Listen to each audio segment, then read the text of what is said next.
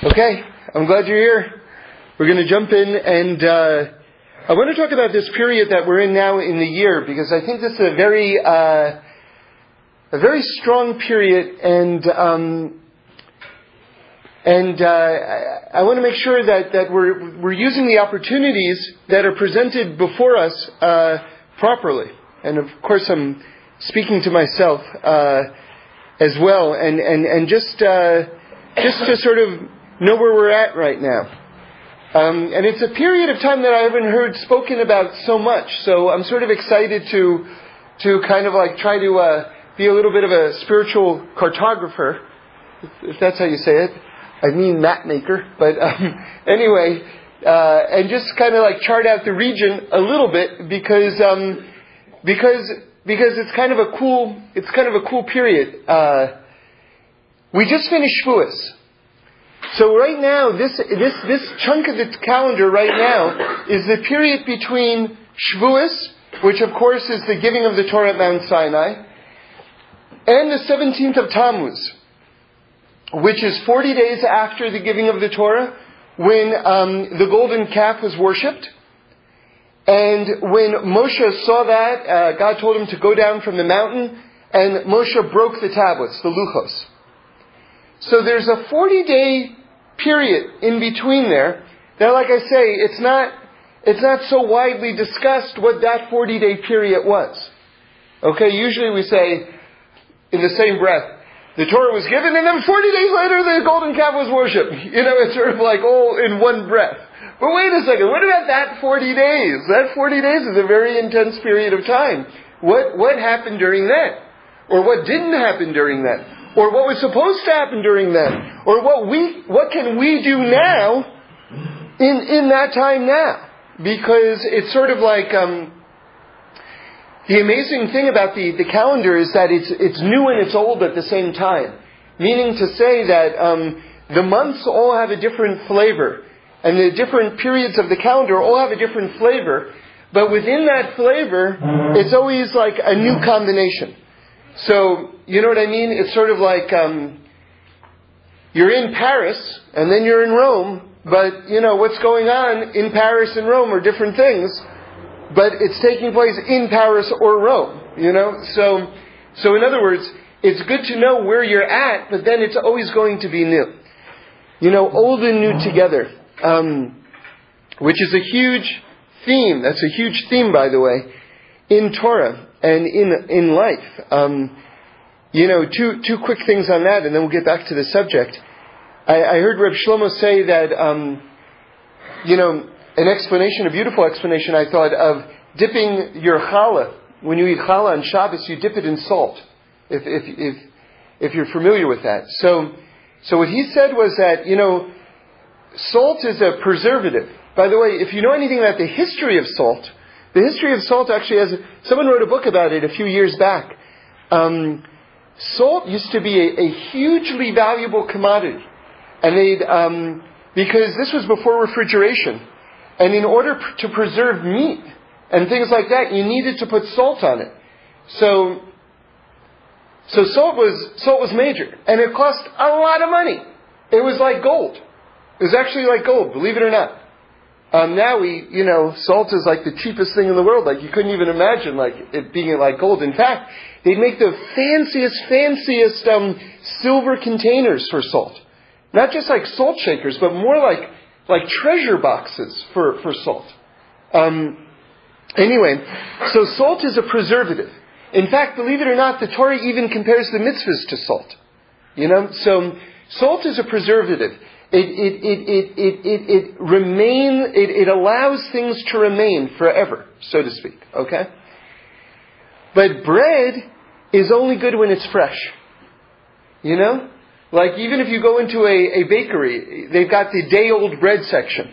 Right? As soon as it gets like a little bit old, you know, already it's got like a different status, you know? By the way, day-old bread, nothing bad with day-old bread. You put it in the toaster and so it's all good. I'll tell you something else. Matzah. Sometimes you have some matzah and it's a little soggy. Put it in the oven for like Just not even too long, and it will get crispy and delicious. That's a little Cholamoid Pesach tip there. Make a total difference. Really, you can transform a piece of matzah just by putting it in the oven for like a very short period of time. Okay, so anyway, new and old at the same time. Bread has to be new, but you dip it in salt because it's got to be old too. In other words, your Torah, your Judaism, you got to make it fresh, it's got to be new, it's got to be alive, but it's got to be that one that we got from our holy fathers and mothers. Right? New and old at the same time. Okay? So that's the entire calendar, by the way. And then also very, very quickly, I won't go through the whole depth of it, but just so you know, Yitzchak, our holy father Isaac, was redigging the wells of Abraham. It says Abraham dug all these wells, and then they got plugged up by the Plishtim, and then Yitzchak, the son of Abraham, went and redug the same wells. So in other words, that's the same idea again. You're making it new. You're making the breakthrough, but you're making through the breakthrough with your father's wells. Right? So it's yours, but it's his, but it's yours. It's new, but it's old, but it's new. So all these things simultaneously. Okay. So that's the way it is in terms of the entire calendar. All the different months, all the different periods of the year have their personality. But it's always going to be new. It's always going to be new. Okay, there's a phrase that a friend used one time that I really liked. He referred to, well, he didn't call it reality, but I guess it is reality, life, as you're always in the unprecedented present. Right? Because as much as you can see maybe a pattern, but at the same time, it's new. Like, this moment that's happening right now never happened before. It's unprecedented. Right? So, but then again, it's based on all the periods of time that have gone before. So, a pattern can be perceived. So, anyway, with that as an introduction, I want to return to this period of time, which I mentioned is something that I haven't heard commented on so much, and it's where we are right now, which is the period between the giving of the Torah and the worship of the golden calf, the breaking of the tablets. Those are one and the same thing. And just as an aside, all the commentators say that we didn't really worship the golden calf. We never actually thought that the golden calf was God. But we thought that Moshe Rabbeinu had kind of basically gone up into heaven and wasn't coming back down. And we'll get into that a little bit more. And so we felt as though we needed a leader or an intermediary. But God says you don't need an intermediary. You have a direct connection with God, and that's what it is. You don't need an intermediary. But we sort of looked at Moshe not just as a teacher, but as the one who we go through to get to God on some level. And so we substituted him with this golden calf. But we never thought the golden calf was God. And it's a lesson to us that we've got this direct connection. We don't need any intermediaries. It's really the greatness of the vision of the Torah there. But let's keep on going. So the challenge is for us to take the light of Shavuos, which is the highest place, which is the period before Adam and Chava ate from the tree of knowledge, and to take that light and to bring it into the world to fix. Okay. So there is a period that isn't that widely discussed, which is the period before Adam and Chava ate from the tree of knowledge. We tend to think of the beginning of that story as the snake coming to Chava and tempting Adam and Chava, and then all of a sudden everything falls apart. But there's a period before that, which is very, very significant. And I heard Reb Shlomo say something so great, because when we say Gan Eden, the Garden of Eden, what we usually mean is total paradise, right? Complete bliss. So I heard Reb Shlomo say something very provocative. He said, if it was so perfect, what was the snake doing there? Right? Because the snake was there before we ate from the tree. So if everything was so perfect, what's the snake doing there? Okay? Not only that, but even on a more meat and potatoes level, we've got another issue. And that issue is the fact that Adam was given 2 commandments to work the garden and to guard the garden, which in miniature was all the positive commandments and negative commandments. They said in those two commandments to work and guard the garden represented the entire Torah. All 613 commandments were contained in those two, a positive and a negative.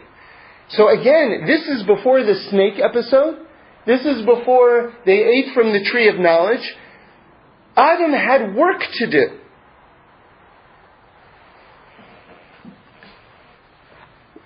Why is this so important? Because we think of paradise as no work. What is paradise? Define paradise. All of my needs are taken care of for me. I don't have to exert myself at all. Oh yeah, you know when everything went wrong? You know when we had to because one of the curses of Adam, right, is that he has to make his living from from tears or the sweat of his brow, however you want to translate it. Right? That's when everything went wrong. Before then, everything was great. You see here that the premise is wrong. The premise is wrong. We had to work even before the whole incident with the snake. We're born into a work session. Do you hear the proof? Even in the context of paradise, the best case scenario is a great work environment. Right? What's the ideal situation? Not a vacation. The ideal situation is an ideal work environment. That's a very surprising formulation. I mean, it's consistent with what we've been saying all along. But we're so educated and brainwashed into thinking that this world is a whole vacation opportunity. And to the extent that this person is messing up my vacation plans, right, by evicting me from my apartment, or whatever it is, how dare he? But when we realize, oh, okay, it's not so much that. So now this 40-day period between Shavuos and the worshipping of the golden calf, the breaking of the luchos, this 40-day period where everything is going right. And like we were saying that after Shavuos, when we're at the Shar Chamishim, the level of the 50th gate, and we're always reading Parshas Naso afterwards, which begins with the letter Nun, which means 50. Nun is 50. Meaning that we stay at this level for this period of time, for these 40 days. That's where we are right now. It's a very special period, very special opportunity. Okay, so what does it mean? What it means is that we have to live with God. Now, you know, sort of the official name of this ongoing series of talks is Living with God, Spiritual Tools for an Outrageous World. And I've shared with you where that name comes from. And it's something that I heard from Rabbi Green. And he said that basically you go to movies, like romance movies, and the classic structure of a romance movie is that boy meets girl, boy loses girl, boy gets girl in the end. Okay, they're all variations of that. Okay? So, and then the movie ends. And Rabbi Green said, you know, when the curtain goes down on the movie, when the boy finally gets the girl back, right? He said, that's when I'm most interested. It's like, what happens then? What happens then? How do we live with each other then? You know, because the thing is that we have God, and God has us. Now what? Now what? As long as we're alive, we're in that relationship with God. We've got God, and God has us. But the question is, now what? And this is the phenomenal challenge and opportunity of what goes on between Shavuos and 40 days later, when it all goes south, is that we're at this level of the Shar Chamishim, the 50th gate, this level of this period before Adam and Chava ate from the tree of knowledge, before then, but you see, there are expectations of us. It's still a work session. It's still a work session.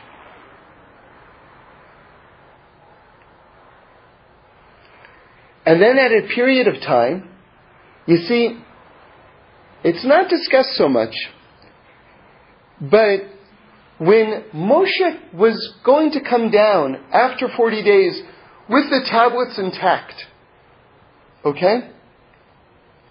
That in itself was going to be like a holiday. And that would have been the final sealing of the deal, so to speak. In other words, we still got the Torah, 100%. We're still chayav, we're still obligated in the mitzvahs, 100%. But nonetheless, there was a final bit of closure that didn't take place. And that would have been really the final fixing of everything. And that would have been the arrival of Mashiach, really. That would have been the final fixing. So what that means is, the fact that sealing of the deal didn't happen when we reach this level of the 50th gate means that there's an expectation from heaven for us to actually live at that state for a while. Now, Adam and Chava weren't able to do it because they were created and several hours later they were already going against God's will and eating from the tree of knowledge. So, staying on those like really heavenly great terms, it's very challenging. It's very, very challenging. This idea of living with God, it's very, very challenging. So it sounds like, well, what are you saying then? You're saying that I have to be perfect. God is asking me to be perfect for a period of time. And that's not quite right. It's not exactly what we're saying. Because remember, we have to revisit one of the absolute fundamental Torahs, which is, at what stage did Adam and Chava actually get kicked out of the Garden of Eden? So you would tell me it's after they ate from the tree of knowledge. Right? But that's not what it says. It's actually not what it says at all. If you look, what happened was they ate from the tree of knowledge, and then they heard God's footsteps, right? Like, by the way, you should know, not that God has feet, but He was alerting them that He was present. That was His way of alerting them that He's present. By the way, you should just know something, just on a very practical level. When you enter into your house, you're supposed to knock on the door first. Even if it's your house. Even if you have a key.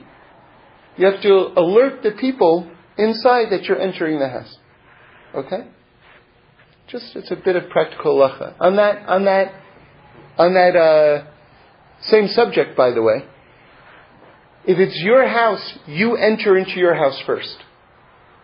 So you might think, oh, I'm here with a few guests. It's very nice. I'm opening up the door. Let them go in first. No, you walk in first. Okay? This is the Torah way. Because there could be someone who's maybe in their pajamas still. Or whatever it is. Some variation of this. You know, and it gives whoever's in the house just a moment to reset, basically. So it's a courtesy. It's a courtesy. And that's the same idea of you walking in first. You know, it's not like, oh, it's my house, I walk in first. That's not the idea. It's a level of respect for the people who are inside the house. So, anyway, Hashem alerts Adam and Chava, so to speak, by allowing them to hear a footsteps, quote unquote, that He's present. He's alerting them that they have an opportunity, basically, to interact with God. And remember, let's revisit where we're at right now. When did Adam and Chava actually get kicked out of the Garden of Eden? Not after they ate from the tree of knowledge. So they go and they hide after they hear God's footsteps, and then God realizes they're not taking the opportunity to interact with Him first. So then He furthers the effort to connect, and Hashem says, where are you? Right? Ayeka, the famous Ayeka, which is like Eicha, And, of course He knows where they are. He's God. He knows where they are. But again, He's giving them an opportunity to connect. And then what happens? Instead of them saying, I made a mistake, I'm sorry, God, they blame each other. And then God says, okay, out you go. Out you go. So God isn't asking us to be perfect. That's the point. And the point is that, I made a mistake. I was holding at this level of the 50 and I made a mistake and now I'm booted. That's not it. That's not it. That's not it. It's not it. It's, oh, God, man, sorry. Keep on doing that. Sorry. I know this is not the first time. It's not even the 10th time. It's the 100th time. I'm sorry. I want to get better at that. I want to get better at that. Please, God, help me get better at that because I'm really trying. I'm really trying. That's all God is asking. Not for perfection, but for that level of effort and connectedness. That's what He wants. That's what He wants. So we'll just wrap it up. And we're lucky. We're really, really lucky. You know, I heard a definition of exile. That exile is thinking, you know what? Because yesterday was a certain way, and because today is the same way as yesterday was, tomorrow is going to be like today, and tomorrow is going to be like yesterday. That's the definition of exile. Heard that from Reb Shlomo. It's the definition of exile. Tomorrow's another day. Tomorrow is another day. And Hashem should help us that we should take all of the strength and all of the light that we got, the Shavuos, this Parshas Naso, which contains the priestly blessing, right? And to use it to go out and fix. Just close with one thing I heard Meir Sabo say, Rabbi Sabo, over Shalosh Shuddis yesterday. Something special.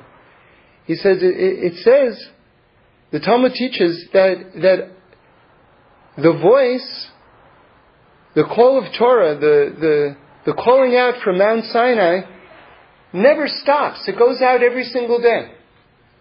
So he says, but who hears it? Right? No one actually hears it. Maybe if you're great and holy, maybe you hear it, but for basically everyone else, no one actually hears it. Right? So he says in the name of the Rebbe something very interesting. He says, if God actually is doing that, and He created a heavenly system where it's actually going on, and God, nothing's hard for God, but if God, so to speak, is exerting effort, so to speak, to make that voice from Sinai go out every single day, and no one hears it, and no one's been hearing it, then why is He doing it? Right? So here's another example. If you want to refute something, you don't have to give a good answer. You can refute the premise itself. What's the premise? The premise is that no one hears it. He says it just goes to show you we do hear it. We actually do hear it. On a soul level, we're hearing it. Every time we decide, you know something? I'm not going to do that thing which I'm not supposed to do. Or, I do want to do that thing. That's a good thing to do. I'll check out that class. I'll say hello to that person. I'll go repay that debt. Whatever it is. I'll do that thing. That's your neshama hearing the call from Mount Sinai. That's what it is. So we do hear it. We do hear it. And that's the good news. And we never stop hearing it, by the way. You know, I shared with you, in the name of Rav Kook, the soul never stops praying. The soul is in a constant state of prayer. Not only that, but one last thing, very fast. You know, I got a whole new take this morning about what it means that an angel is teaching us inside of our mother's wombs, before we come into the world, the entire Torah. Right? So, you can take it at face value. It works for me at face value. You're sitting by candlelight inside the womb and you're learning the entire Torah. I love that just the way it is. That's the Gemara in Nida, by the way. But maybe it's saying something else also. Maybe what it's saying is that you are made out of Torah.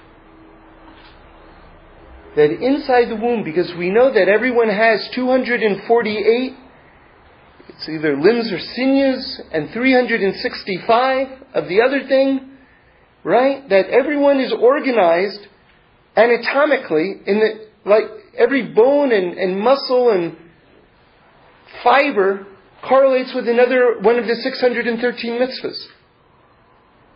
So maybe what it means when it says that you're learning Torah in the womb is that you should know you are made out of Torah. You're literally made out of Torah.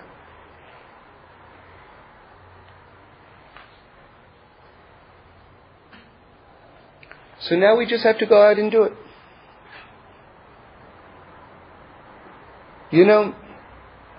I have a bit of a problem with the yeshivas today. Maybe not all of them, but certainly some of them. And my problem is that it's like they're teaching you how to play baseball day and night, but then they don't take you out to the baseball field.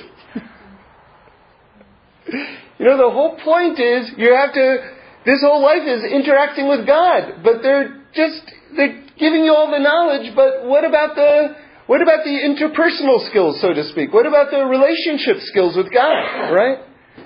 So the nice thing is that all of us are on the playing field. We're all on the playing field. It's a terrible thing to just sit on the bench. And you might think you're on the bench. But you know what? The bench is also on the playing field. I think I said it one time, you can be hiding under your bed. I don't want to leave my room, much less my house. I'm hiding under my bed. Guess what? That's also on the playing field. You're a starter. You're on the starting team. Wherever you are. And that's the good news. And God just says, just try. You mess up, say, let me try again. And that's what it is. Okay, guys, have a great week. So just one last thought, which is that while we're inside the womb, I'm suggesting that we're made out of Torah, because everyone knows that there's this correlation between the 613 body parts and the 613 commandments. And yet we also say that every single person is a letter in the Torah. Right? So now, with that in mind, think of it this way. That when you look at each letter in the Torah, and just one more step, we know that if the Torah is missing one letter, then the Torah is not kosher. So that means that on some level, every single letter of the Torah contains all 613 commandments. In other words, every single letter of the Torah has to contain the entire Torah, because if one letter of the Torah is missing, the entire Torah is no good. Right? So each one of us, in the womb, we're simultaneously a letter in the Torah, but we're made out of the entire Torah. So Ari was pointing out that the Torah is compared to a tree, because we say Eitz Chaim Hi when we put it back, that it's a tree of life. The Torah itself is a tree of life, and the commentators say that it's sort of like a tree. We're like an upside down tree. So how does that work? Because the roots are up in heaven, right? But then we come down into this world. The branch, the actual trunk of the tree is us in this world, but our roots are up in heaven. But now let's apply that same imagery in another way. That long, the main part of the tree, that's the letter, that's you, that's your letter, but your roots are all 613 sinews and limbs, right? So that's the entire Torah contained within you, which is a letter. And that's the shape of the Eitz Chaim, which is actually the Torah, which is actually you. Okay. And the roots are not in the ground; they're in the Shemayim, right? Because it's going from right. Shemayim Right. down The here. roots are in heaven. That's 100% right. And interestingly enough, the word Shemayim contains the word Mayim in it. Or you can look at Shemayim as Sham Yam, like there's the sea, there's the water. Just a thought. Anyway, but I wanted to ask. Got it wrong. I am ready. So then, what were we doing exactly during those 40 days? So the first thing that we have to understand is that we know what happened. We actually know what happened. Okay, so let's just take a deep breath and look at what the sources say. The Torah was given at Parshas Yisro. And then the parsha that describes exactly what happened after the Torah was given is Parshas Mishpatim. So if we look in Parshas Mishpatim, it picks up on the timeline what happened right now during this period of our lives. Okay? So the very first thing that happens is, and I heard this from Reb Shlomo, remember, the Torah was given at dawn on Shabbos. So what happened was, after the revelation of the Torah, we went back to our tents. Now this is also something very interesting, You see, there are some religions that say that if you want to seek a level of holiness in your life, that the first thing that you have to do is man and wife have to separate. And they have to remain separate. In other words, don't get married. Right? So, because you're too holy for that. That's totally antithetical to the Torah. Torah doesn't hold that way at all. In fact, what it says is, after the Torah is given, God says, go back to your tent, which the rabbis say is a very delicate way of saying, resume relations, husband and wife together. Okay? So in other words, don't get it into your mind that it's like, oh my goodness, I just received the Torah, I'm too holy to do that. Whatever it is. That's not Torah. It's not reality.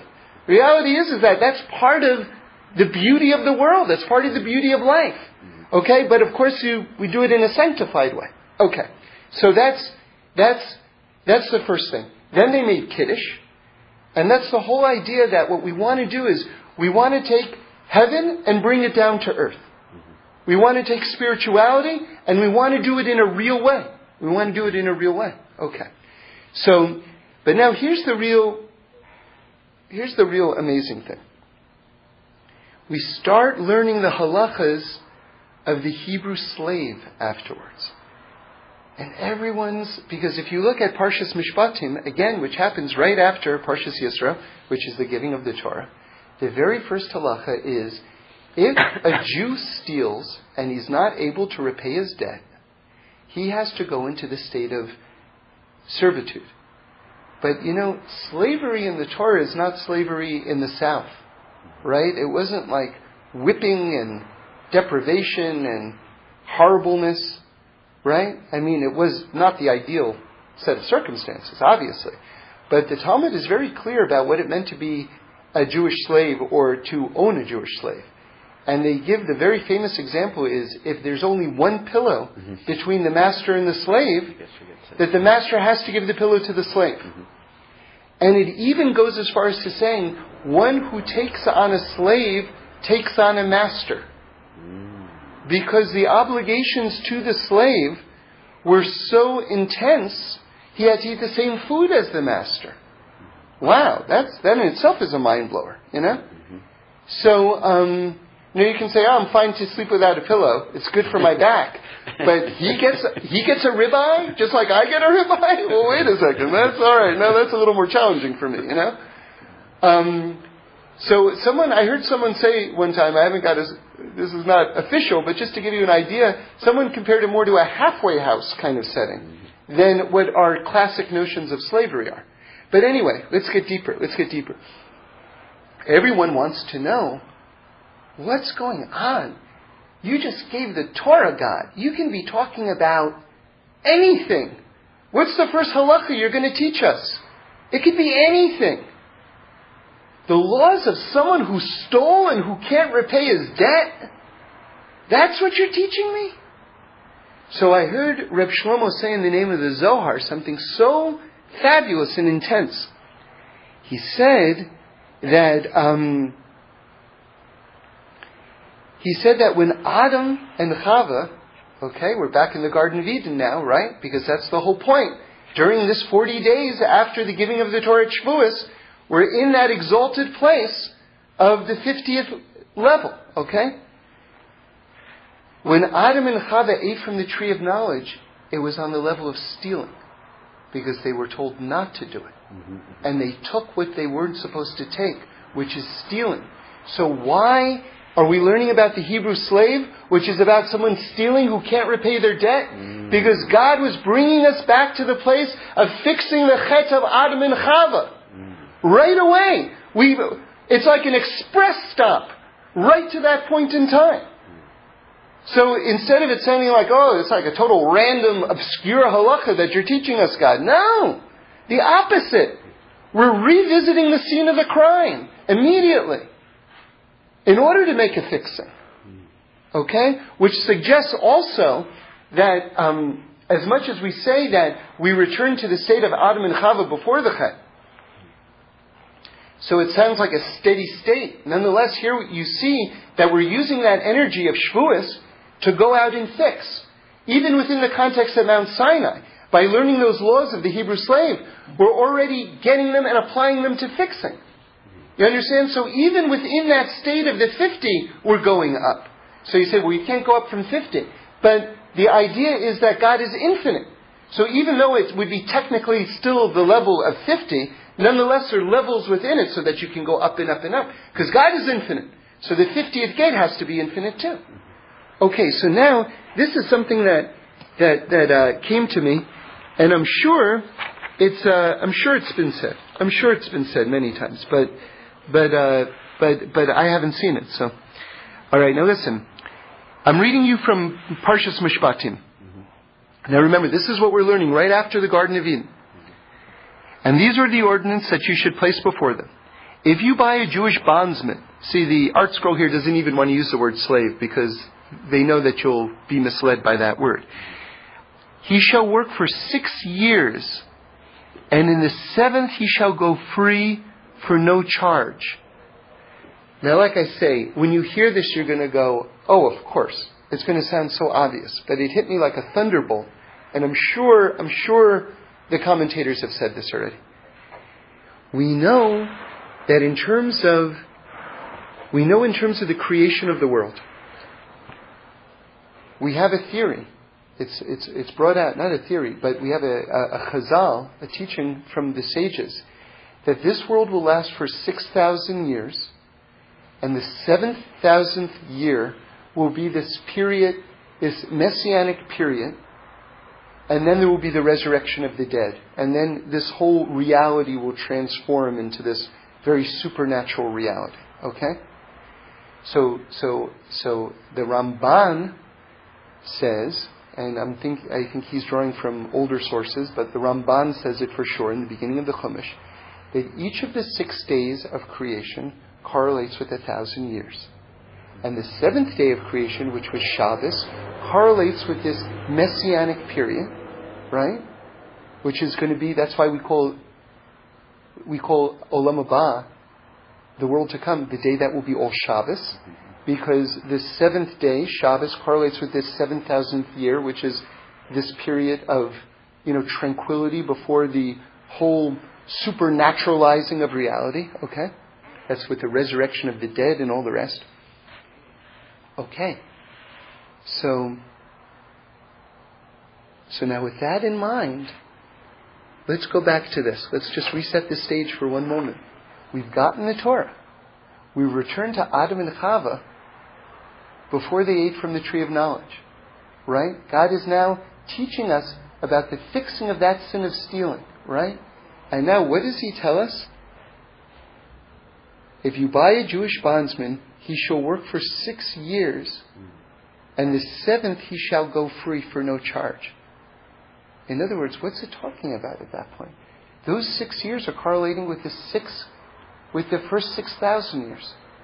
And the 7th year of him going free is talking about Mashiach. And why are we learning that right after we got the Torah while we're still on this level of 50? because this was the liberation of all of mankind. This was going to be the Messianic period if we could have kept this level before the Chet Adam. Do you see the correlation between because we're like bondsmen in this world. We're like bondsmen in this world. But look what God gives us. He gives us so many good things. And you know what it says? It says that God keeps all the mitzvahs also. So in other words, God has to keep the mitzvahs of the master and the slave. So He doesn't deprive us of things. But it goes back to our premise that this world is still a work session. But then we get liberated from it. And He's hinting at the liberation that was going to take place at this period right here. So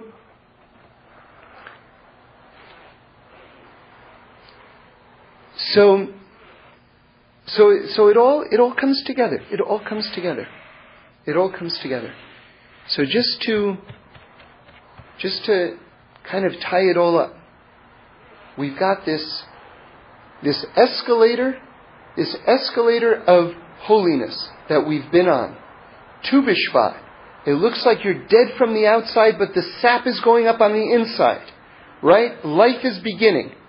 Then we've got Purim. It looks like God wasn't there. Now it turns out that He was there the entire time. It's an escalation of the theme of Tu B'Shvat. Then we've got the next level, Pesach. Pesach is the open revelation of godliness. The tree, so to speak, blooms. It's green on the outside. God exists. So you say, okay, now I know that there's God. But then what happens next? Lag BaOmer. However deep you think it is, it's way deeper than that. Because Lag BaOmer is Rabbi Shimon Bar Yochai and the Zohar. That's all the secrets of the Torah. You'll never stop learning. You'll never stop knowing. And then what comes? Shavuos.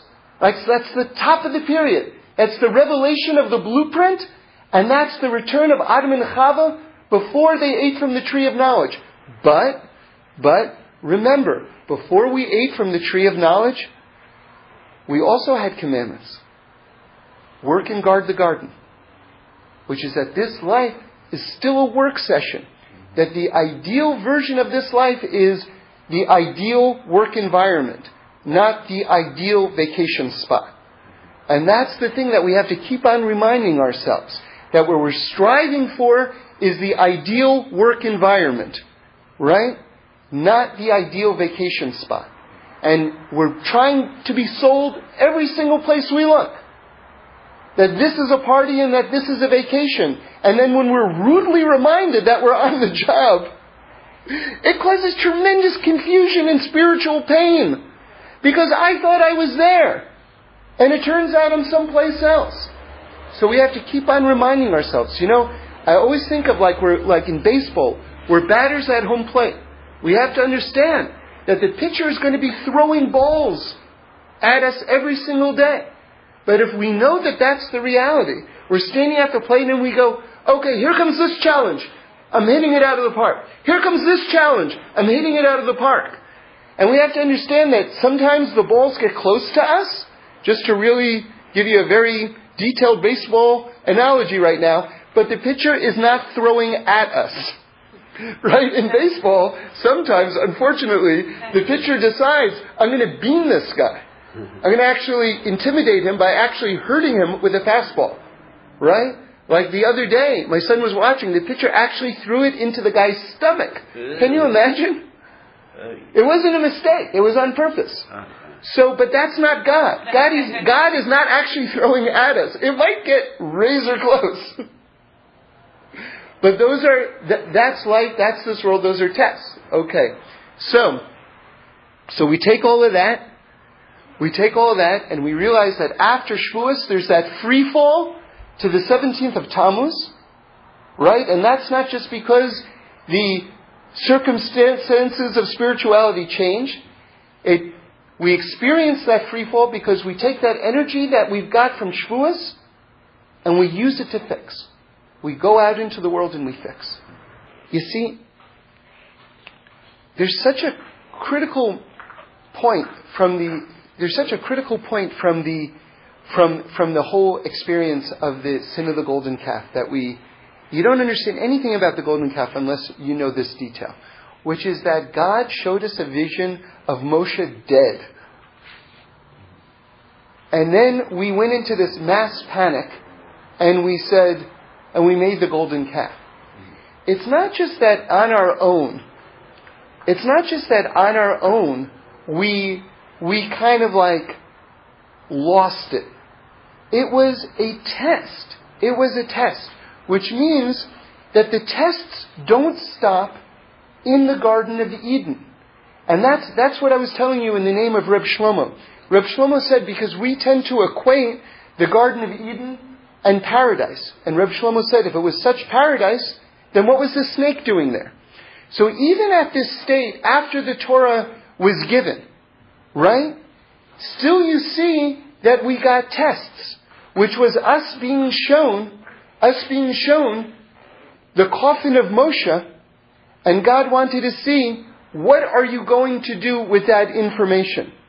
In other words, you see, the proper response, I think, and I don't mean to be flip, and I don't want this to sound disrespectful, God forbid, but the proper response, as far as I understand at my current level of learning, is we should have said, oh no, Moshe, our teacher is nifter, and cried and maybe teared our clothes and been so sad, but understood at the same time, and I hesitate to put it in these words, but just I'm desperate to communicate. On the other hand, so what? Because that doesn't affect the ultimate reality that God is there and we're His children and this is the Torah and we've got the same connection with Him no matter what. That it's not contingent on anything. This was the final test. This was the final test, which is you're in the Garden of Eden. You understand that you have to do some work. And now you have to understand, is my relationship with God contingent on anything? Or is my relationship with God absolutely 100% absolute? If you understand that it's 100% absolute, no matter what happens, the Holocaust can happen. The Holocaust did happen. And look how we responded. It's unbelievable. A state of Israel. More yeshivas than ever. Alright, so it was the greatest tragedy. I wish it never happened, believe me. But look at the magnificence of the Jewish people. That we actually got up and we responded within hours, within years. Do you know what's going on in Israel right now? I mean, it all of a sudden hit me. Like, what's going on? If you look at the news, and I'm not talking about the political bad stuff, I'm talking about the great stuff that's going on in Israel right now. The economy is starting to rock. Not only that, but all of the sciences and the universities are starting to rock.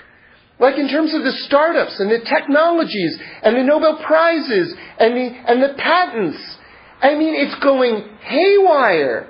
Israel, like if you look at a chart, when something goes exponential, when all of a sudden it sort of like kicks up, that's what's going on in Israel. And you think to yourself, well, wait a second. If I took millions of Jews, right? Think about who the Jews are. Like, what God blessed us with in terms of levels of intelligence. If I took millions of Jews and I put them all together in one tiny spot, what's going to happen? Well, how about diseases are going to be cured? Fabulous new things are going to be invented. Breakthroughs are going to be made in every single field. But do you know why that's just sort of like starting to become like very clear that that's the reality right now? Because we've only had to recover from the Holocaust and build an entire nation out of the sand. We've been a little distracted. Fight off enemies from every single side. We've been a little bit busy. But you know what? It looks like we turned the corner. Isn't that awesome? Isn't that awesome? We built an entire country surrounded by enemies, and now it's sort of like, you know what we finally have time to do? Think. We finally have time to do some thinking. It's an issue. Yeah, absolutely. But you know something? When it comes to Israel, there's always so much it's always such a dark cloud. You know what I mean? We're dealing with this issue and we're dealing with that issue, and it's so painful. And all of a sudden, it's like the sun broke through the clouds a little bit for me, in terms of kind of looking at it from another perspective. And it just made me so happy and so proud. You know? Good. So let's end on this thought, because that's very important. So the question is, when things are good, how are we using the good times? And one of the big, there's a section, actually there are two sections of klalas, translated as curses, but maybe consequences might be a better, a better translation. And it's in, is it Ki Tavo, I believe. Yeah. And one of the things is that Hashem says to us, and this was a major point for Rebbe Nachman and Breslov. I tell you where it is. Chapter 28 of Devarim, Deuteronomy, verse 47. I'll read it to you. Because you did not serve Hashem your God amid gladness, with happiness, and goodness of heart, when everything was abundant. That's what it says. So in other words, and again, this is getting back to this 40-day period when things are going right for us, between Shavuos and the Chet HaEgel. What are we doing when things are going right? And the answer is, our instincts tell us vacation mode. And if we remind ourselves that it's a work session, that this world is a work session, and that even before we ate from the tree of knowledge, when we were in paradise, it was still a work session, because Adam and Chava had the mitzvahs of guarding and planting in the Garden of Eden even before we ate. So even paradise in its most exalted form was still a work session. God is saying, take that energy and actually bring it up to the next level. Use the good that you have in order to do more good. And that is the ultimate ecosystem. That's the ultimate spiritual ecosystem, where you're receiving good and you're leveraging the good to do more good. So it's not even in the fixing mode anymore. Like, whatever it is. But anything that needs to be fixed, by the way, gets fixed during that. But you're taking the good and using the good to do more good. So that's where we are right now, and Hashem should bless us that we should really see the final fixing, the ultimate liberation of the Jewish bondsperson, right? Okay, for the good. Okay.